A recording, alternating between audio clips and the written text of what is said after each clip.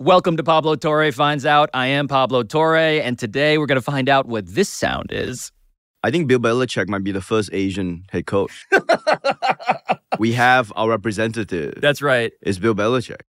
Right after this ad. You're listening to DraftKings Network.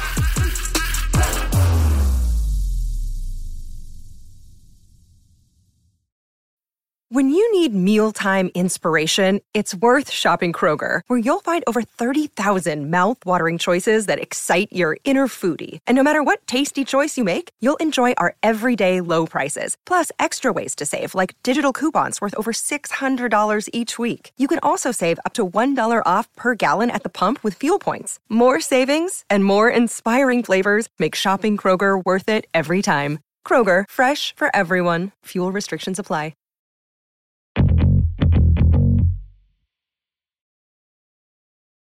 I love how much you hate podcasts. I hate podcasting, man. Hate this It's so stupid.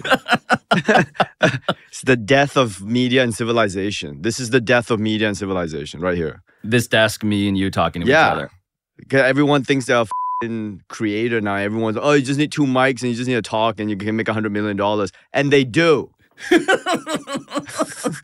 That is the rub. Yeah, what happened to production value? What happened to writing a funny article? Nope. What happened to work? We're just going to Google We don't some even shit work today. anymore. We just do this. Yeah. I'm going to ask one of my producers to Google some stuff as we go. And by the end of it, I will have made 9 figures, is what I told my parents. Yeah.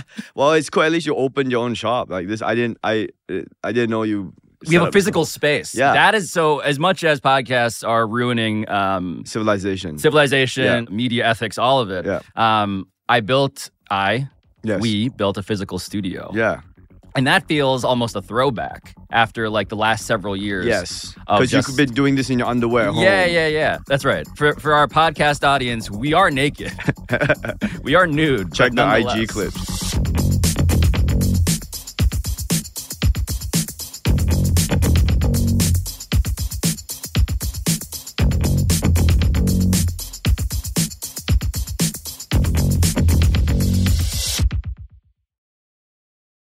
I was trying to explain, Ronnie, like how we know each other to one of my producers. I can't remember, yeah. And I think the assumption was that... Asian. Exactly. So. Yeah. Which is actually not wrong. Okay, so the assumption here, just to spell it all out for you, is that I obviously knew stand-up comedian and big-time Hollywood actor and Daily Show correspondent Ronny Chieng because we're both Asian and on cable television, which, again, not totally wrong, I think, in terms of how we first reached out to each other over the internet, but we got dinner eventually in person. I watched his Netflix specials, and I became immediately acquainted with his particular brand of holiday cheer. Right, every 9 months in this country, that's like a congressional gridlock. Right, everyone always threatening a government shutdown. Government shutdown? Yo, there's no government shutdown with Asian people in charge. We don't shut down for anything.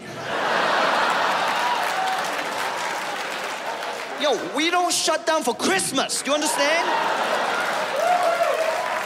But as for why I mean anything at all to Ronny, there is another reason, it turns out. I actually know you because I used to be even more obsessed with sports when I was living in Australia. That's when I entered my peak sports phase. And that was when, speaking of new media, that was when PTI first started, sorry, pardon the interruption for people, non-sports fans who are listening to this. Yeah, Around the Horn, pardon the interruption. Yeah, but they were first putting podcasts out.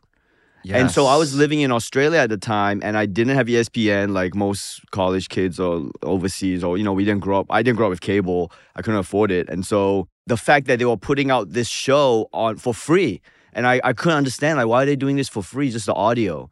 But it was great because, I would like pirate it. I would like pirate it on torrent. I would torrent Around the Horn.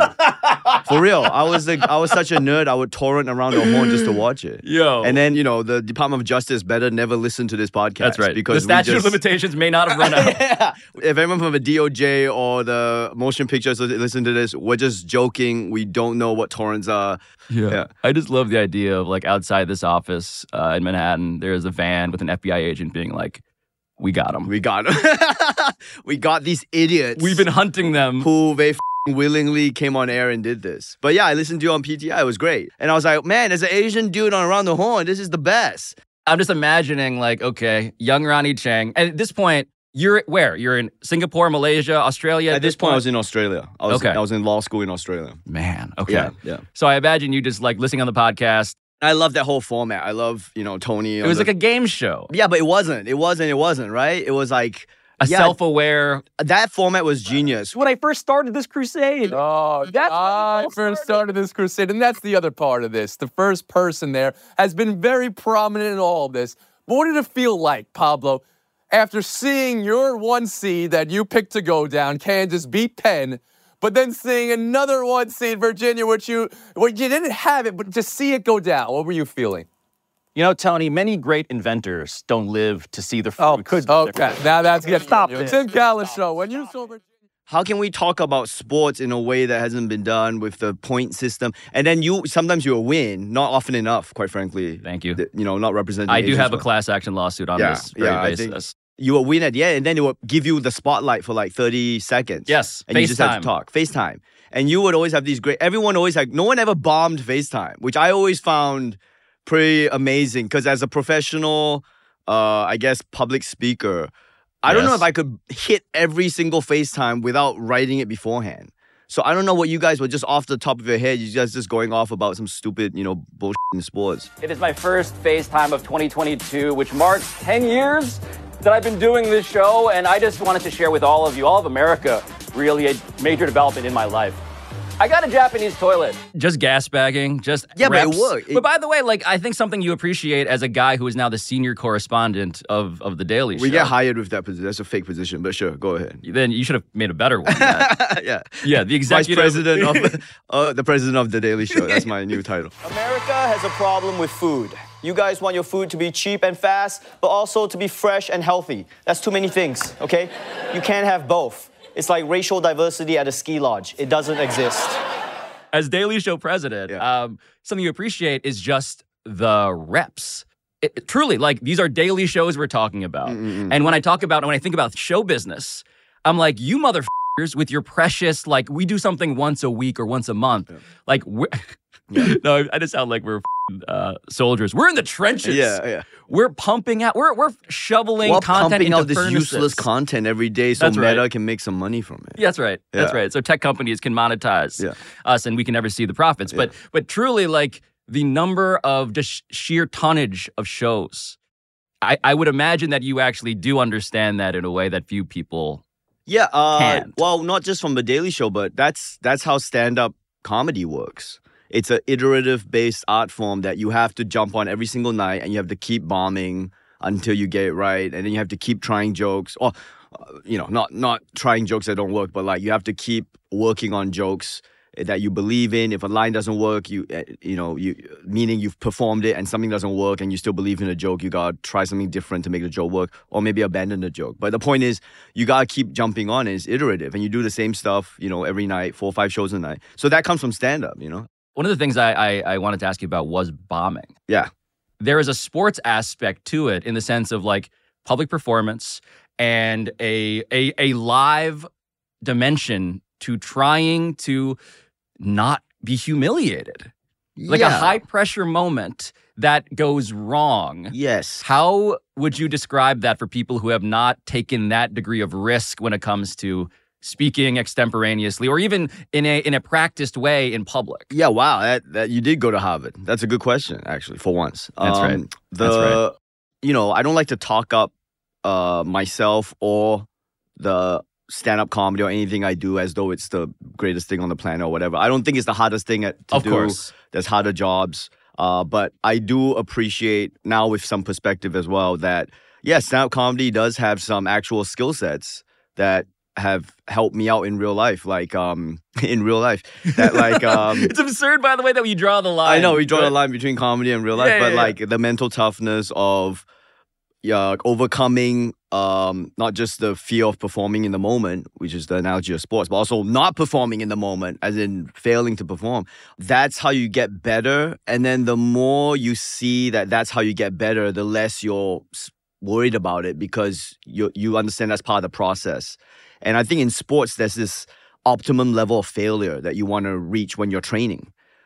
In addition to that is like with comedy, the stakes are actually not that high. You know, if you can overcome your own whatever insecurities, yeah, you didn't do well. Wait, hold on. I want to challenge you on that, because you're sort of saying, you're pointing to your head and saying, if you can overcome this, that's the thing that most people cannot overcome is what's happening, pointing to my own head in here, right? Yeah, but that's why it's not for everybody, you know? And there is a... Well, that's the sports analogy, not to interrupt you, but like this job is not for everybody. It's meant to be hard. Yeah. It's meant to risk genuine shame and humiliation. And I'm just curious, do you have like a almost physical, visceral memory of bombing? Is there something that sticks out to you? Yeah, bomb all the time. So if you could describe just like one of those moments, one of those memories, what it feels like in your body as it's happening. Like, and before you Why reach are you trying to make me relive this shit, man? It's the worst stuff. Like, you know, I've been booed off stage at music festivals in Australia. Wait. I didn't. That's beyond bombing. That's being evicted. So I'm doing my set and someone starts shouting like, boring, and I'm just like powering through it and he won't stop saying boring. And so I just finally say like, hey, do you want to get thrown out of this festival? Because we'll just throw you out. And I pointed at the security guard. And the security guard there was no way he was listening to me at all. I was just bluffing the whole time. And I just powered through my set. So your decision as this is happening is, I'm going to finish this set. Yeah, I'm just going to finish it. And so your decision there to do that, how obvious was it that was the move? It just felt like, I guess I was pissed off. I was like, I'm just going to finish this set. I'm going to make you listen to me talk. And just bombing the whole time. I imagine though, I've never done stand-up. I imagine that among all of the crowds to try to boo you off a stage, an Australian crowd, in the caricature I have of Australia, has to be like one of the worst ones to experience. I don't know about that. I started comedy in Australia. I lived there for 10 years. So to be honest, most people who come to shows are nice people. You know, majority of society works because most people are nice people. And then there's, you know, you get one or two of those kind of people who, I guess, I don't know, they were trolling. I don't know what they were doing on the day. But context in comedy is so important. And people don't understand how fragile it is sometimes. And I know it's not the consumer's job to care. It's the comic's job to, you know, be professional and put on a good show. But that's why it's also up to the comics to sometimes say no to gigs that won't be very good. So, for example, if you do comedy in a boardroom under fluorescent lights at 9 a.m., I don't care who you are. That's not going to be a great gig, you know. So, and people, for some reason, a producer or whoever's making the decisions is not thinking about that. They just think like, oh, throw it on and it'll be okay, you know. And what will happen, for example, music festivals is like they just offer enough money and all the comics are like, all right, we're just going to bomb for this for money. We're just going to bomb for money now. Everyone's going to hate this. But people don't, it's not like music, you know. You can't just put it on and people in the background. You have to kind of buy in as a crowd for comedy. Right. You have to want to be there. Otherwise, comedy doesn't work, you know. I know there are some comedians out there, some stand-ups who love crowd work. Yeah. And they will, it feels like in the social media economy, the dystopia we live in, like sometimes I wonder, like, is that a plant? Oh. Because it's just like, because there is such rich potential for like a fun viral interaction. Do you enjoy that opportunity or like get the... I hate that shit. I hate talking to them. I didn't come here to talk to you guys. I came here to say what I want to say. I don't want to know what you people think. Yeah, so there's a bigger reason why I don't talk to the crowd that much is because, like, I like talking to a crowd sometimes at my own shows. Like if I'm doing if I'm on tour, which I'm going on tour next year, so this is the only reason why I'm here. That's right. To do this. 2024, RonnyChieng.com, right? His website? RonnyChieng.com. Let's check out. Ronny with a Y. Yeah, I already hate myself for plugging. Chieng. The reason why I don't like to do a ton of crowd work is not only do I want to do my own jokes, I don't want to talk to these people, but also because when I started doing comedy, I was doing comedy for a few years And I stopped watching comedy. I was just performing it. And then after 4 or 5 years in, I think it was only 4 years in, I went back to watching comedy as an audience member, not performer. As in, I would just go to shows and watch it now. Like, you know, small comedy shows, whatever it was. And I remember feeling this, like, you know, it's corny to say, but it's like this empathy for the audience. Because my first 4 years of comedy, I was trying to figure out how to do it. I would basically yell at the audience a lot, like attack the crowd a lot. And that was great for like a 5-minute set or 10-minute set. But you couldn't really yell at a crowd for longer than 20 minutes before it got kind of weird. And I acknowledged that. And I was just trying to transition away from like what was working in the short term to having this as a long-term career, you know. And watching comedy again kind of made me realize that in terms of empathy with the audience was like, man, people had a long day, you know. You don't know what they're going through in the crowd. Like, you don't know what's happened in their life. They're just trying to get away from their problems, or maybe they have some horrible thing happen to them or serious stress. So they're there to like enjoy themselves, you know, and they're there to listen to the comic, you know. And so absence any other evidence to the contrary of them being a dick, man, you know, they're just trying to have a good time. And in that sense, the mutual respect between the performer and the audience is, oh, let me do the stuff I worked hard and prepare it, and not like pick on you for the sake of picking on you, you know. That's what drives a lot of my, you know, show performance, you know. Well, I should point out for people who have not seen your stand-up, and by the way, like 2 specials on Netflix, both really funny. Do you have any idea how meaningless the concept of Thanksgiving is to me? Fuck turkey, it's dry.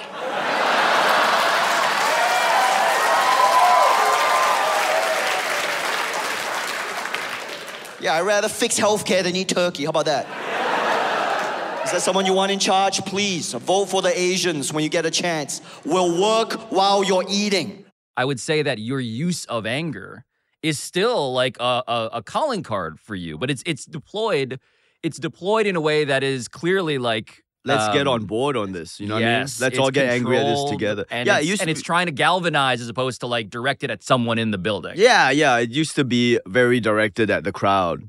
And that worked as a gimmick when I was starting out in shorter sets. Right. But then, the name of the game for me became like, oh, let's all get angry at this thing together instead of I'm angry at you guys.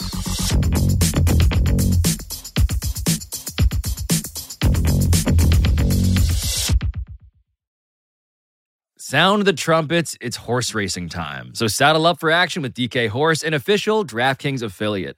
Right now, new customers who download the DK Horse app can get a 100% deposit bonus up to $250. So just deposit $25 or more and complete the playthrough requirement. Wager on your favorite horses, then watch the races live right in the app. Download the DK Horse app now. New customers can get a 100% deposit bonus up to $250 when they opt in with code PTFO. Only on the DK Horse app. Gambling problem? Call 1-800-GAMBLER, 18 plus, 21 plus in certain states to open or access an account and a resident of a state where DK Horse is available. Eligibility restrictions apply. Void where prohibited. 1 per new customer. Match calculated on first deposit up to a maximum of $250. Deposit requires 2-time playthrough of settled wagers within 168 hours. Bonus released in $25 increments. Deposit and eligibility restrictions apply. See terms at dkhorse.com.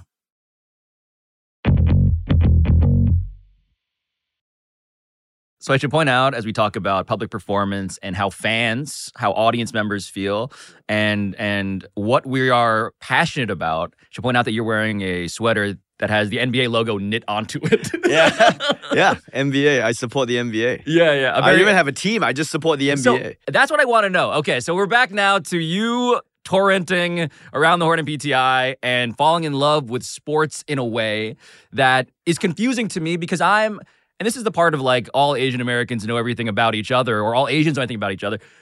I don't know what it was like to grow up abroad, learning about sports from across the world. Yeah. How did you fall in love with any part of sports from that distance? Yeah, if you come from Singapore and Malaysia, we watch a lot of English Premier League soccer. And I always found it also incredibly stupid. Here's your clip for Singapore about how Singaporeans will, for some reason, pick a English Premier League team arbitrarily based on current success or the jersey color, and then support their stupid colonial team so passionately that they'll get angry, like genuinely angry at other Singaporeans who supported the rival team. So I get the love. I never got the hate of it, that tribalism. So for me, how I started joining was just to troll my friends. I would pick the team everyone hated, and I'm like, yeah, I support these guys. And so at the time, it was Chelsea because they got bought over and they had a ton of money. Yes. And they were winning. And I was like, yeah, I support Chelsea. So I go around, Singaporeans, Liverpool, everyone's a Man U supporter because they grew up in the 90s. In Singapore, everyone became a Manchester United. The equivalent of being like a Cowboys or a Bulls fan in the 90s. Yeah, but this is worse because this is Manchester United supporters who've never been to England. And if they went to Manchester, will get their ass kicked by Manchester people because that's how they roll there. And also, I think this is an important point that I want to clarify. Singapore, British colony once upon a time. Yeah. There is also the backdrop of literally rooting for the empire that put its boot on your throat. Yeah, I never got that. So I just support Chelsea to troll people, and then it became kind of like a genuine love of Chelsea. I'm noticing a recurring theme here of your use of hatred transforming into love. Yeah. I like to. That's my transmutation. I like to. That's my alchemy. I turn hatred into love. I support Chelsea and love telling people I support Chelsea and seeing how angry they would get. They'll be like, why the f*** do you support Chelsea? I'm like, I support Chelsea for the same f***ing reason you support Man U or Liverpool or the stupid Arsenal or whatever you... By the way, Arsenal's it's not even a location in London. There's nowhere called Arsenal. When you support Arsenal as a Singaporean, what are you supporting? Wait, that was your gateway drug? Was trolling EPL fans in Singapore? That's how I got. And then also, thank you, Michael Jordan, they would show Michael Jordan Ronny games. just pointed to the sky to thank Michael Jordan. That's how tall he is when I stand next to him. But by the way, so again, we're talking about what year roughly? This is 94. So you were rooting for Chelsea and the Bulls and Michael Jordan. Well, I'm not from America. Well, I used to live in Manchester, New Hampshire, but I didn't have I couldn't claim a US team, because I never really I felt it was like false tribalism to try to claim it. So for that reason, I never supported an NBA team. I just love basketball. So in fact, if anything, whenever two teams played, I was always like, oh, who's the underdog, So I was following the Knicks a lot, 94, 95. Yeah, as they lost a lot to Michael Jordan. Great win for the Chicago Bulls. Michael Jordan, 55 points.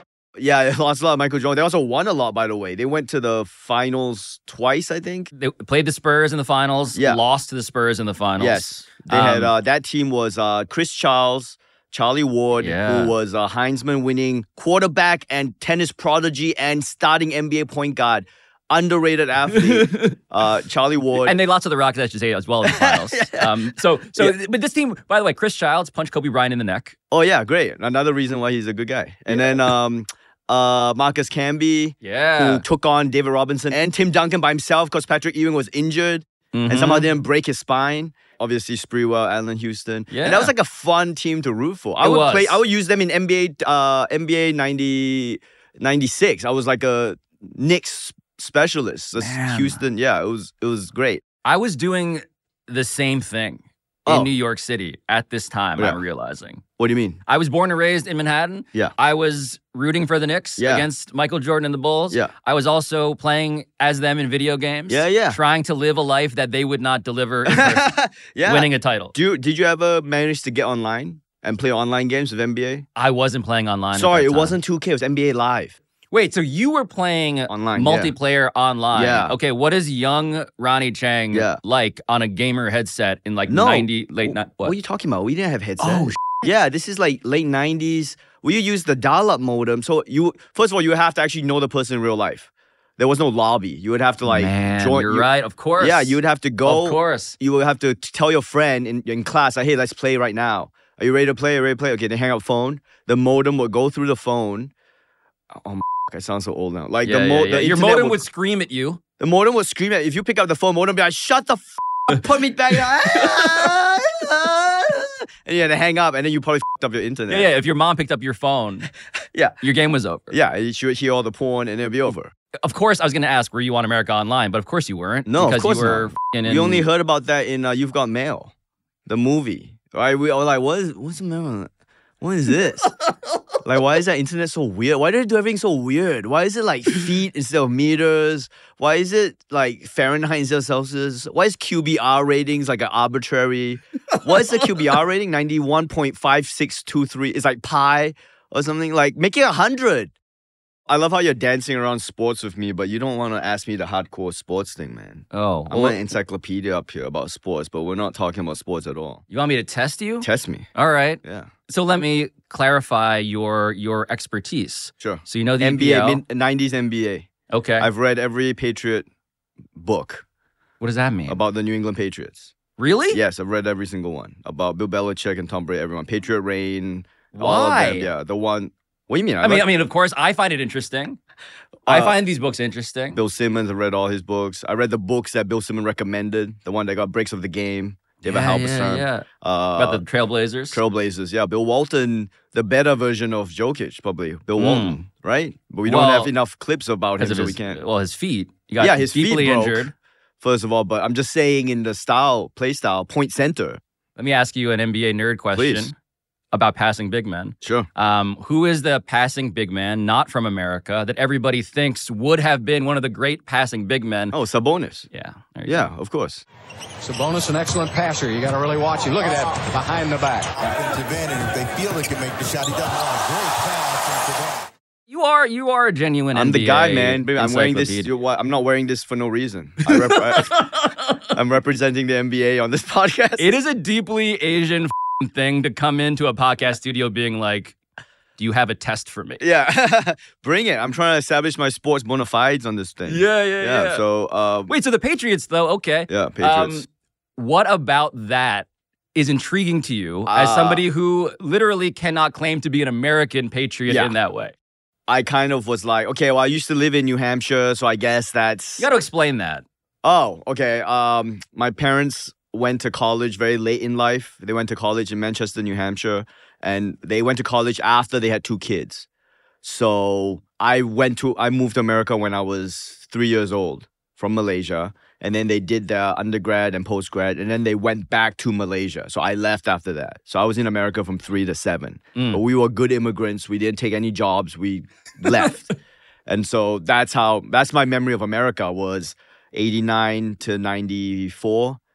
Manchester, New Hampshire. That was like, my whole life was that. So you actually do have some sort of affection for the region. Yeah, I got huge affection. Every time I go back there, every time I perform in Boston was our Chinatown. I wanna call you out on the hypocrisy of your love, though, because you said before that you love underdogs. Yeah. And here you are fetishizing the New England Patriots. Well, I'll tell you, the only thing I love more than an underdog is a great system. Wow. And, you know, the idea, you know, that their philosophy of like always on to the next game. Just do your job. Don't care about the hype. Focus on what didn't go right versus what did go right. I think Bill Belichick might be the first Asian head coach. We have our representative. That's right. It's Bill Belichick. That's right. Well, on the sideline, he does have his son there, and it's very clear that he does not approve I don't know about that. of how good he is at his son, Steve Belichick, at his job. Yeah, but I don't know if he doesn't. I think he loves his family a lot, actually, based on the 2,000 hours of Patriot documentaries I've seen. I think he actually loves his family a lot. He loves his dad a lot. That's right. He loves his dad, so I'm sure he, you know, I don't pretend to know him, but I'm sure he passes that on to his son, that same relationship he wants to have. Family being very important to Bill Family's Belichick, very also important to him, quite but Asian. He's got, you know, I was just enamored by the whole idea of the team before yourself and ignore the noise. Ignoring the noise is something that I think in comedy you have to do that, you know, because you have to ignore the haters and just focus on your jokes, which is part of what we were talking about earlier about bombing. Yeah. Overcoming adversity and bombing is like you got to ignore a lot of the noise. And then also you have to like focus on the present, which is very Buddhist. He's very focused on the present. It's always the present. What do you think having a 37-year-old? We're on to Cincinnati. It's nothing about the past, nothing about the future. It's right now we're preparing for Cincinnati. Okay, do you feel like the talent you have here is good? We're getting ready for Cincinnati. He's the first Asian head coach, man. I'm telling you, it's like there's no tomorrow, there's no next. It's right now, this game. And then after the game, it's like the past doesn't exist. It's just now. We only live in the now. You know, and the success that they have at the time was like put the team above the individual, which don't you think that's a very un-American approach to anything? Yeah, I mean, look, when the Patriots ran out at that Super Bowl at the same time as a team, that was not a thing that we had seen before. And now, ladies and gentlemen, choosing to be introduced as a team, here are the American Football Conference champions, the New England Patriots. No, I remember that. Yeah. But here's where it is now, though, right? Is that the Patriots are ass. They're struggling. Yeah, but it's look at the data points. Look at the overall picture. You're picking one outlier data point, and this NFL is always about overreacting. Everyone is overreacting, which is why ignore the noise is actually more prescient than people understand. Because how many times NFL week 1, or like we're gonna win the championship, or it's over. Blow it up after week. Blow it up.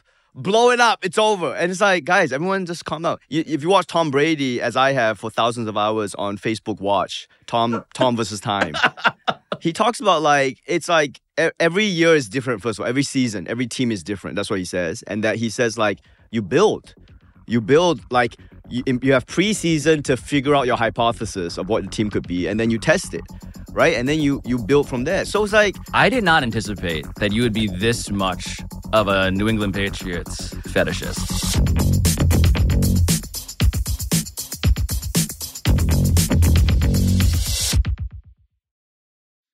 The NBA playoffs are heating up, and so is the action at DraftKings Sportsbook, an official sports betting partner of the NBA. With same-game parlays, live betting, odds boosts, and so much more, do not miss out as the NBA postseason winds down. DraftKings has you covered with lines on just about everything you can think of. I personally happen to love the player stat combos, particularly the points and assists and rebounds over-under. And if you are new to DraftKings, you got to check this out, because new customers bet $5 to get $150 in bonus bets instantly. So what are you waiting for? Go and download the DraftKings Sportsbook app now and use code Pablo. That's code Pablo for new customers to get $150 in bonus bets when you bet just $5. Only on DraftKings. The crown is yours. Gambling problem? Call 1-800-GAMBLER, or in West Virginia, visit www.100gambler.net. In New York, call 8778-HOPE-NY or text HOPE-NY. In Connecticut, help is available for problem gambling. Call 888-789-7777 or visit ccpg.org. Please play responsibly. On behalf of Boot Hill Casino and Resort in Kansas. 21 plus, age varies by jurisdiction. Void in Ontario. Bonus bets expire 168 hours after issuance. See dkng.co/bball for eligibility and deposit restrictions, terms, and responsible gaming resources.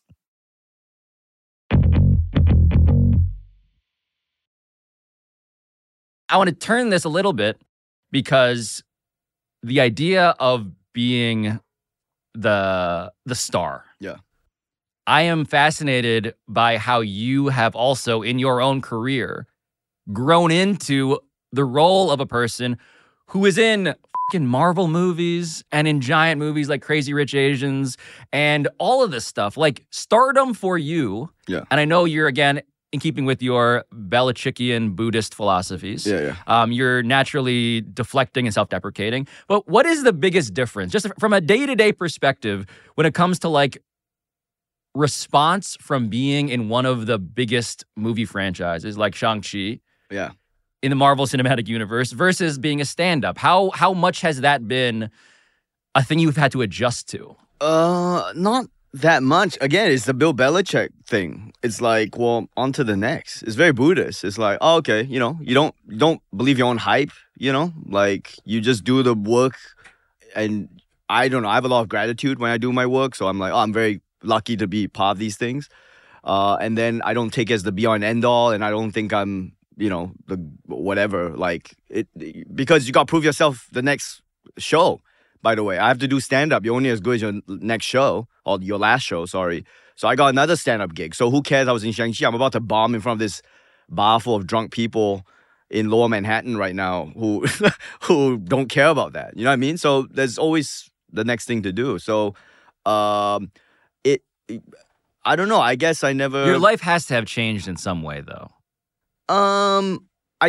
I think more people recognize me, and I'm able to sell tickets to comedy shows, which I'm very grateful for. So that's changed, yeah. But other than that, I'm still like... Yeah, you do martial arts in your stand-up now. Everybody should know that you are now doing very sophisticated, like almost CGI-worthy martial arts routines. Yeah, that's right. Yeah, that's what they want now. Yeah, that's right. I'm doing. I have rings that fly off my arms in the show. It's very we got Taylor Swift's the production designer to figure out how to. No, stand-up's just you and a microphone, and then you have to bring it. Who is the person who radicalizes you into wanting to do stand-up? Who, from afar across the world, you were watching, realizing like, oh, this is a thing that people like. Yeah, there was a few, I guess for me, Russell Peters was blowing up when I was in university. And he was probably the one who got me thinking about, because his special was one of the first to be on the internet, probably illegally, to be honest. And it's funny when you watch white Canadian people talk, especially white Canadian guys, they have this funny-ass way of talking. They talk, the way they speak, they make everything sound like it's the most matter-of-fact thing you've ever heard in your life. And when they talk to you, it looks like they can't control their head. It looks like they're part bobblehead when they say stuff to you. Because they'll come up to you and they'll go, Jesus Christ. It was spreading around the internet like, it was like wildfire. His first special was going great. Like, I remember walking to Melbourne Law School into the lobby, and white people were quoting his routines, not to me, just among themselves. And I was like, damn, this is really crossing boundaries here in a really cool way. And so that was the first time I thought like, oh, there could be a way to talk about a non-white experience in a way that could be mainstream. Yeah. That's not super niche. And then I started getting into stand-up a bit more academically in terms of like watching, trying to find, just like the way you would try to find a band, like finding comics that maybe people didn't know about. And then I got into, thanks to the Amazon, again, American tech coming through. At that time even, this was like mid-2000s, the Amazon algorithm was pretty strong with their recommendations, cultural recommendations. So I would put in some comic, I can't remember who I put in, but I managed to come across Bill Burr. Why would you listen to another human being tell you where you're going to go when you die? It's just like, dude, have you ever been dead? No. Great. So wouldn't it be safe to assume that you wouldn't have the slightest fucking idea what you're talking about? It blew me away. That first special blew me away. I was instantly a fan. And then years later, Bill Burr would contact me on Facebook out of nowhere. And I couldn't believe it was him. He saw one of my sets on Just for Laughs, and his Facebook is like, his profile picture is a car, so you don't know if it's him. And he was like, I just want to say, love your stuff, and hopefully we can work together someday. And I was like, man, this is incredible. Like, I was such a huge fan of his. And I told him, like, well, I live in Australia, so I don't know if I ever see you, but if you do come here, it'll be great. And he's like, oh yeah, I'm doing to Australia next year. Meet up. And I'm like, oh, okay. And then he asked me to open for him in Australia. And until I walked into the green room and saw him, I thought I was being pranked. Catfished. Yeah, I thought I was being catfished. And he's been a cool kind of mentor to me. Well, he EP'd one of your specials, He right? EP's all my specials, yeah. Wow. He's great, So he's kind of like my comedy hero in many ways. And he's always been very supportive. And at that time, he wasn't household name famous. Right. He was great, though. And so that kind of... he's like a comics comic. Right, rap. right. Well, in my brain, it's that young person's thing of like, oh, just because you're not world famous doesn't mean you're not one of the greatest of all time. And so that led me to pursue comedy as a craft instead of fame. I do love the idea of people who take giant risks in pursuit of what they are obsessed with. Not just love, but are obsessed with. Yeah. And you just sort of like dropped in casually that you were at Melbourne Law School. Yeah. And it makes me think of one of my favorite, I don't know if this was a joke you put in one of your specials, but I remember you saying it. Yeah. One of the most common questions I get asked, other than how do you stay so down to earth while being so famous? The second most common question I get asked is, hey Ronny, what do your parents think about this? Hey Ronny, what do your parents think about what you do?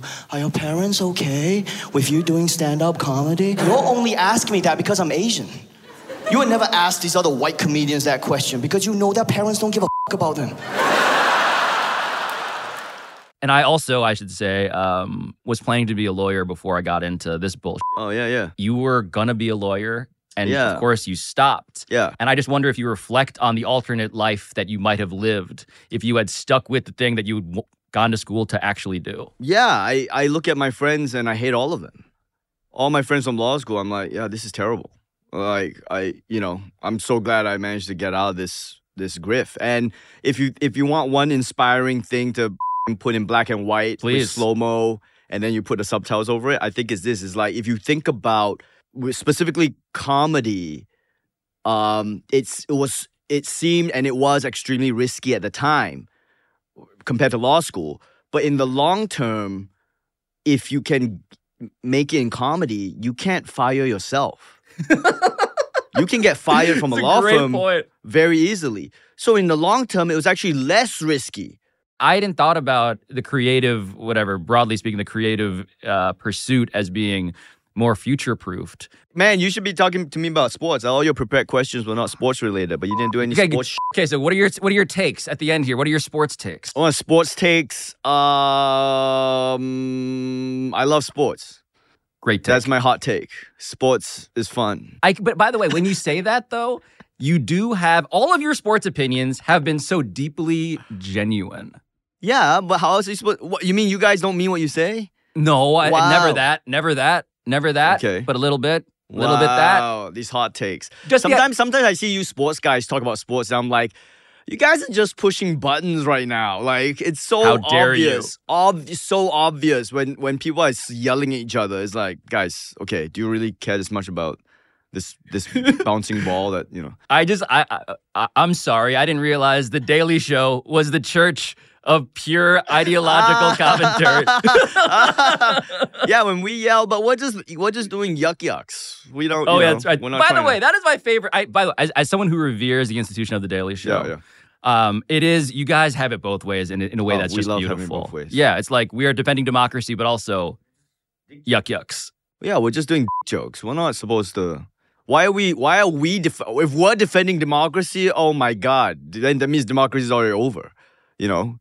R.I.P. democracy. If the Daily Show is the bulwark, sorry. No, it's we're just pointing fun. Even Jon Stewart himself said, like, can the Daily Show change the world? And he was like, no. He said, all you can hope to do as a Daily Show is come in at the right moment after thousands of people have done 99% of the work. Hard backbreaking, organizing, and advocating, and actual doing something good. The Daily Show can come in to help out that last 1%. Even then, there's no guarantee that will help out. Yeah. Oh, by the way, I relate to that on the level of we just talked at length about the greatest coach maybe in all sports of all time. Belichick, yeah. Phil Jackson's up there too. Yeah, arguably. Yeah, Lombardi, sure. Yeah. But I come in at the end, I'm just like, that dude sucks now. Who? Belichick. Does he suck now? Oh God, Does he suck now? I don't buy this overreaction to NFL. First, if you want to talk about Belichick, okay, well, first of all, who are you gonna get to replace him? These guys don't grow on trees, on coaching trees. No, by the way, his coaching tree specifically. Yeah, they don't. They don't come around. No one has replicated him. Which is, and maybe that's also in some way like the Asian immigrant nightmare. What is both things, right? Like that. Is that Belichick embodies all of these principles, has tried to teach this, but no one is as good as him. I don't know if he tried to teach it, you know? I'm not sure if he tried to teach it. Like, from his book, he was just like, he would give people, the lower people tasks, and the people who just did the task well, he'd promote, and then you get promoted. So I don't know if he taught almost by iteration, almost like for example, they would give this job where the lowest guy in the coaching staff would have to label. I can't remember what he was labeling. Like, he was labeling illegally taped footage. That's right. That's overblown, by the way. But let's go into the whatever. Okay, so I mean, would you call? Okay, is it illegal to? Oh no! Sorry, I know what it was. It was the illegally deflated footballs. We'll get into that. I gotta get the right to respond to that. But some kid would like label something in the locker room. So he was assigned a job to label, and because it was labeling, he was like, who cares? He just wrote on the tape and just taped it, whatever. And then the guy above him saw what he was doing, and the guy would retape it neatly and write in good font. And that was kind of like the lesson of like, man, if you can't even tape this, you're not going to learn the next thing. So I don't know how much I don't think he's gathering people around and being like, this is how you win at football. I think he's just like, all right, we're gonna come out here and just do our jobs, and we need to cover the seams. And if we don't cover these seams, we're gonna lose this game. All right, make it happen. I think that's all. I don't think he's like teaching a Harvard course on how to. I just need to remark upon how shockingly good that Bill Belichick impression from Ronny. Yeah, and I have a weird accent, and I still managed to pull up a Belichick. So I don't know what that means. But back to the thing is this illegal? I'm genuinely asking. Okay. Is this bad ethics in football? So one thing as a non-football watcher who I didn't grow up with it, new to the sport of football. When I watched it, I was like, how do you keep track? There's so many rules in it. Make use of the confusion of rules. But everyone else is like, I guess it's like what, baseball rules where there's all these unwritten rules like, no, you don't do that, man. You don't do that. But it's like, why? Why not? Is that evil to do that? Wait, what you're saying that what you like, and I appreciate this as a systems appreciator myself on some level. Yeah. You like the idea of trying to exploit and push every marginal advantage until someone else says, you actually need to stop this. Yes. Like they need to catch up with my creativity as opposed to you catering to the dumber people in the sport. Yeah, exactly. That's exactly it. You did go to Harvard. This is where I get your sports takes in a concentrated, dangerous way. Yeah. You are wearing a sweater with the NBA logo on it. NBA for life. If you are the commissioner of the NBA... I don't care what anyone says. I support the NBA. There's a dangerous subtext there that is braver than anybody realizes for Ronny Chieng to support the NBA in this way. International Asian celebrity. What are you doing as commissioner of the NBA, Ronny Chieng? What am I doing? Yeah, what are you doing? Adam Silver says, you know what? I'm done here. I am appointing Ronny Chieng. And Ronny Chieng's first order of business. I think they'll run very well. I'm not just saying that because I support the NBA. I cannot stress enough how much he is popping his sweater to show this logo. I can't think of anything. I think they're doing a great job. I think they respond to... Let me put it this way. Like, during the pandemic, during COVID, which major American sport do you think you would attend a game and be least likely to get COVID?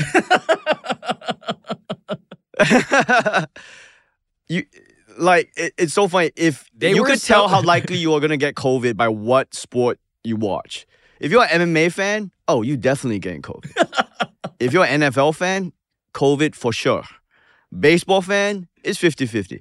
NBA, you're not getting COVID at the NBA thing. Everyone's going to wear masks, like it's run, the vibes are, that's how we run it, at the NBA. That's right.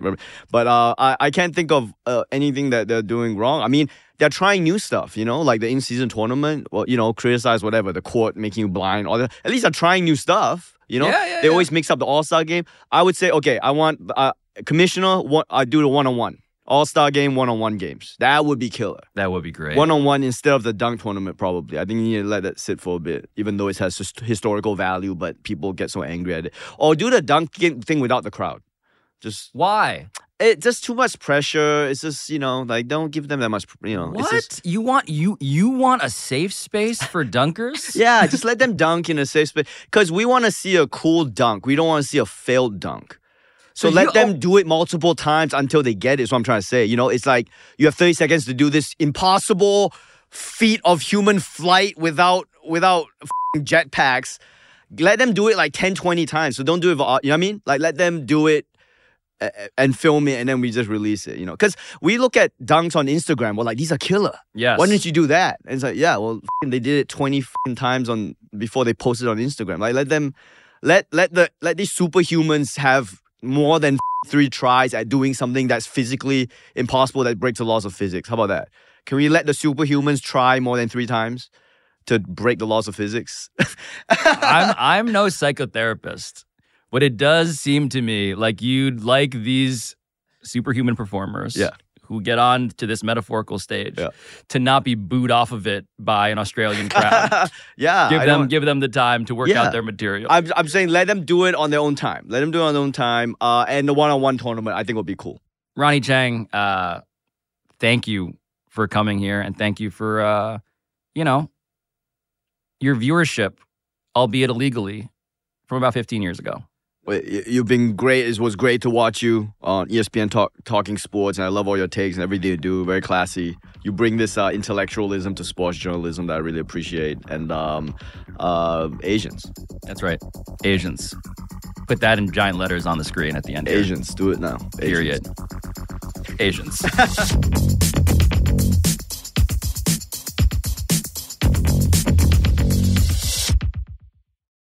Another day is here, and you're ready for it. What to wear? Check. Breakfast, lunch, and dinner? Check. Planning for what's next and how to save for it? That's where Bank of America can help. For your financial to-dos, Bank of America has experts ready to help get you closer to your goals. Get started at one of our local financial centers or 24/7 in our mobile banking app. Find a location near you at bankofamerica.com/talktous. What would you like the power to do? Mobile banking requires downloading the app and is only available for select devices. Message and data rates may apply. Bank of America N.A., member FDIC.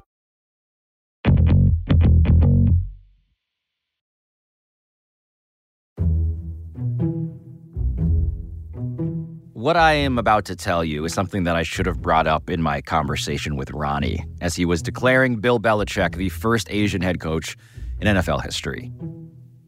And I didn't bring it up then because I was distracted, I think. I was distracted by how terrible Ronny's Patriots are. They've lost 5 in a row now.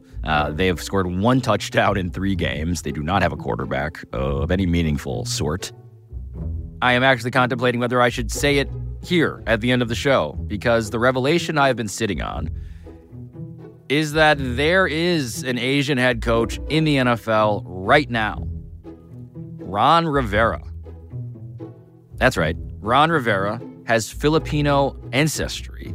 He said this to the Washington Commanders' own team website, which I, of course, filed away in my dossier of Filipinos across the world that I keep on my computer.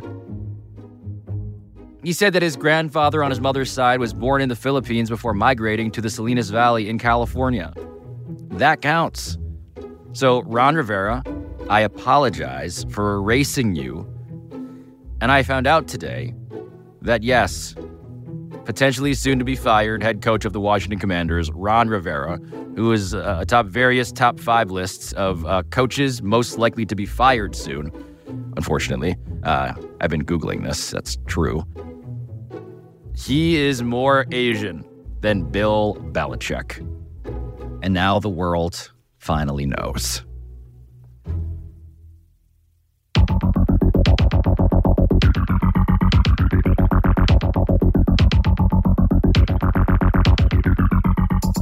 This has been Pablo Torre Finds Out, a Meadowlark Media production, and I'll talk to you next time.